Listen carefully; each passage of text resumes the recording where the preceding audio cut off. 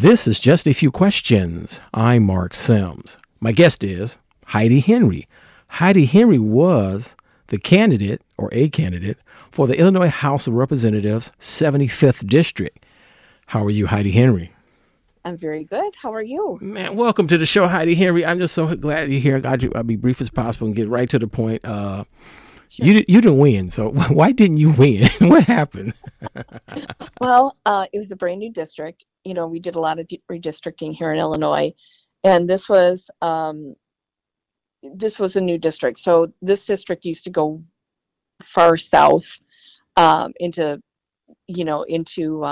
Will County, southern Will County, Olive Grundy County, Kendall, that sort of thing, and now it goes north into Kendall, and then over into DeKalb, and then back down through LaSalle, and then all the way over to Will, and then back up to Oswego.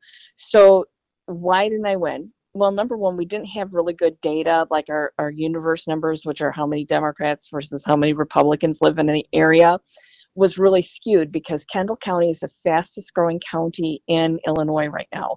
It is the fourth fastest growing county in the United States. So it's just like the building out there is explosive. And they also have a very active evangelical church, a whole bunch of evangelical non-affiliated churches out there. And just recently, Michael Flynn was out speaking at the Fox River Lutheran Church. It was a pay-per-view issue, and my opponent was his special guest. So you have a lot of dynamics in there between religion, what do I want to call it? The MAGA crowd, right? The fascist crowd, the insurrection supporters. And then on the other side, you have suburbia. So it's a really... So your district it's not quite, but that was my question, my second question. It's not quite MAGA country. So, but let me ask the question anyway. How does it feel to live in MAGA country? God, I mean, every day, Mark, it's like, we talk about people voting against their own interest, and you have to understand that the issues of poverty out here are intense. And yet you will get people who will fight to stay in that position with every breath in their body. Number one, because they don't know any better. Number two, most importantly, because we have treated this part of Illinois, anything west of Will County, all the way to California, is flyover country in the country itself, and in the state from Will County down to Springfield. So you have this huge swath of corn, and the people who live amongst the corn that don't understand that the Democrats aren't here to just take from them. They've been convinced by constant rhetoric that we are here and up to no good. So when we come to talk to them and knock on their front doors, the running joke among the candidates is, how many death threats do you get a day? Well, I would average 2 to 3. And it's not so much that they're mad at me, they're mad at something that's intangible for them, right? They can't quite touch this. It's like the lottery. It's out there. They know it exists, but they can't quite get to it. So because they can't reach it, they don't understand it, they're going to be mad at it. So that's, and it's not that they're stupid. These are very intelligent people. They just don't know what the Democratic Party stands for in Illinois, because in the past, we came out here, last time my county went blue was for Barack Obama. We had a huge Tea Party involvement in my area. A lot of the people who own and run this county out by me were heavily influenced by the Tea Party. The same thing with Grundy and Western Kendall. And it's since 2010, we have never gotten in front of this. All we've done as a Democratic Party said, well, those are those stupid farmers, right? I am one of those stupid farmers, and we are not that stupid. We just hate to be ignored. So instead of giving solutions to the issues of rural America, of poverty, of addiction, of food insecurity, and believe me, farmers can be food insecure as well, because what they're growing in the field, they can't eat. It's not like a garden. So when they don't have health care and they don't have purpose, and their kids are all meth heads or addicted to heroin, no help is coming. And instead of seeing that it's the Republicans that are underfunded and cut those programs, the Democrats get the blame. And the blame is put on the Democratic Party by Fox News and by OAN and by Newsmax and by Rush Limbaugh, who's dead now, thank God. But this is all they hear all day. I mean, when you have to go and talk to people, and you've got Joe Rogan going on in the background, and then when they come home, they're sitting down in front of Fox all night. No wonder we can't get to them. We don't do anything to get in front of this, or at least not enough. Yeah, because like I said, most people get their information from certain sources, and they stay with those sources every day. And most sources really, because I'm not a New York Times reader, I'm not a New Yorker, Harper's, whatever, what's some other one, Atlantic. I don't read none of that stuff. I mean, every once in a while I'll glance at it. So most of us don't get really in-depth news. We get brainwashing. We get manufactured consent. So how does a Democratic candidate, because let me finish that question. How does a Democratic candidate educate, especially the voters who go back and forth, the swing voters, people who don't vote? This is like a 5-10 year, forever project. How do you educate those voters and put things in their mind because they get information from over there? You want them, hey, get information from over here. How do you do that? Right. How do you educate the electorate?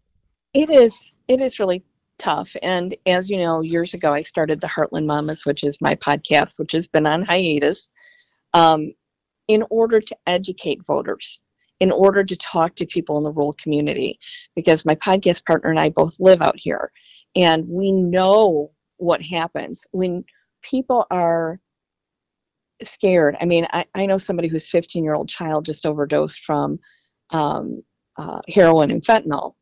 And when you have to climb that hill, and that parent is so angry, and they're looking for someone to be angry at.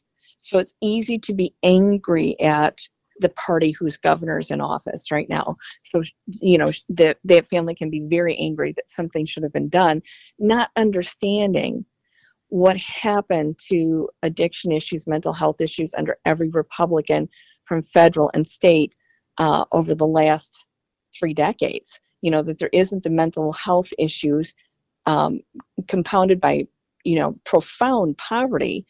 We don't have, the blame game is there. People need something to blame when they're hurting. And that's what I see with the people out here.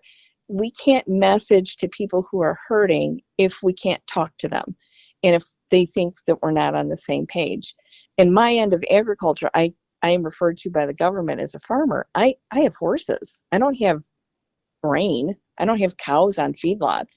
I have horses, but the government still classifies me as a farmer. That's how I pay my taxes. But I'm not their kind of farmer. And there's a dichotomy between the farmers out here, the family farmers that have a few hundred acres that they've farmed for generations, and the corporate farmers, which are families as well, that have bought up every single piece of ground they can as they could afford to, because under Nixon, this goes clear back there, they told them to go big or get out, right? So the ones that got big and get most of the subsidies, they do really well. But then you have the family farmer who also works a full-time job, who's struggling to make ends meet, who can't afford decent health care, who is, literally one paycheck from bankrupting. And you have to understand, too, that farmers have the highest suicide rate of any occupation in the country right now. And this is part and parcel to the Democratic Party ignoring them. As we fly over from Will County and land in Springfield, we forget that the people out here have the same issues they have in urban areas.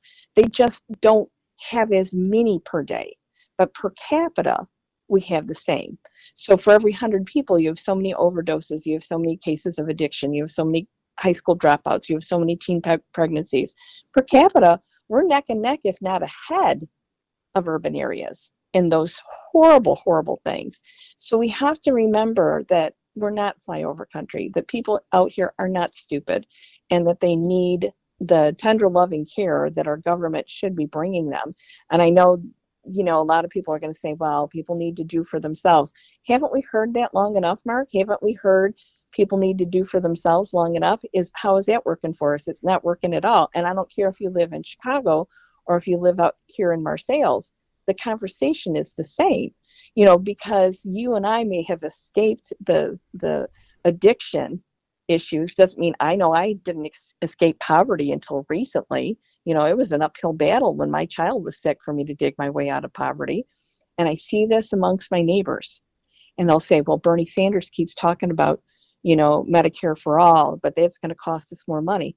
As Democrats, we need to explain that that does not cost you more money because you don't pay an insurance premium on top of getting health care.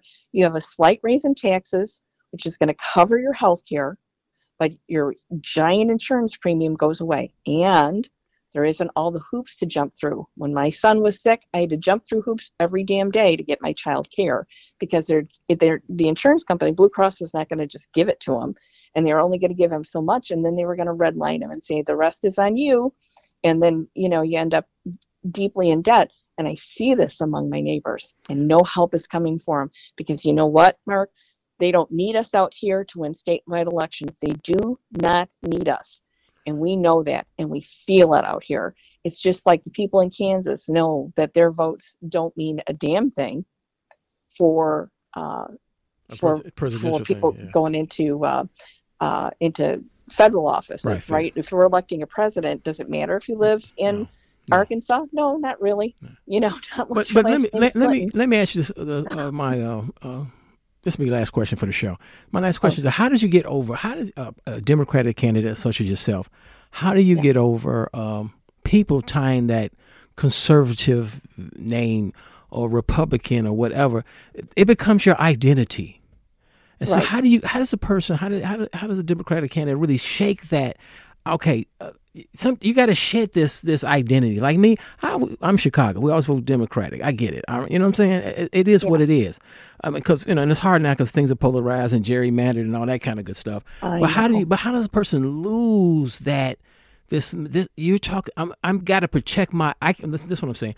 I can't listen to Heidi Henry because I'm guarding my identity, whatever that is, and I can't hear you because who you are, who I am, speaks so loudly, I can't hear words you're saying. How do you get over that? Okay, so, and we can bring this right back to this last election because I had no intention of running. I was a slated candidate when the seat came open and got in on the reproductive rights issue, okay? Because bodily autonomy is everything to a human being, right? Being able to control your body. And here's what I do know is my sister explained it so beautifully to me the other day. She said, Heidi, there are no penalties for being racist, and there are no societal penalties if you pick on somebody who's in the LGBTQ plus community. But there's no penalty for oppressing women of any color, of any size. There's no penalty for oppressing women. So we are the new other. We were the ones they had to hold down. And you have to understand that that is the mentality that you're describing, the other. If I don't hold them down, then I will not succeed. And we've been so trained and conditioned to make sure that there's an other to blame for whatever it is, that transfers into politics. It transfers into our relationships with one another. It prevents growth. It prevents forward thinking. Out here every year we go to the Farm Progress Show, but we can't find progress for our community because progress would be wrong. It would be letting the other win, the other who sees a forward vision of this community, of all communities. And how do we get around it? The only thing we can do right now, I started a series on my Elect Heidi Henry Facebook page, a blog, and it'll be on my elect.com page as well, where I talk about why we are here where we are and how, if we're going to talk to farmers, and if it is about business and not about oppression, why is it that farmers do better under Democratic administrations, both state and federal, than they do under Republicans, but the Republicans always get their vote? Because, Mark, I'm telling you, it's not about business. It is about other. We've been trained to hold the other down, and that's where we're at. This is a societal thing. It is not a business thing. And you know, as well as I do, when they can divide us, they conquer us. And, you know, this last year, women have been reaching out to one another across every line because we know that together we are more powerful. And I think as humans, we need to remember that that when we reach across and embrace one another and then lock arms and march forward, we can get so much done.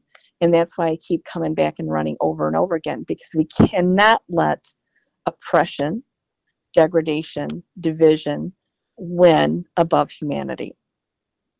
Well, Heidi Henry, it's always a pleasure to talk to someone such as you, to someone beyond the hood, beyond the far south side of Chicago, beyond the collar counties of a metropolitan area. It's always a pleasure. Heidi Henry, thanks for being my guest. Well, thank you for having me on. I appreciate it.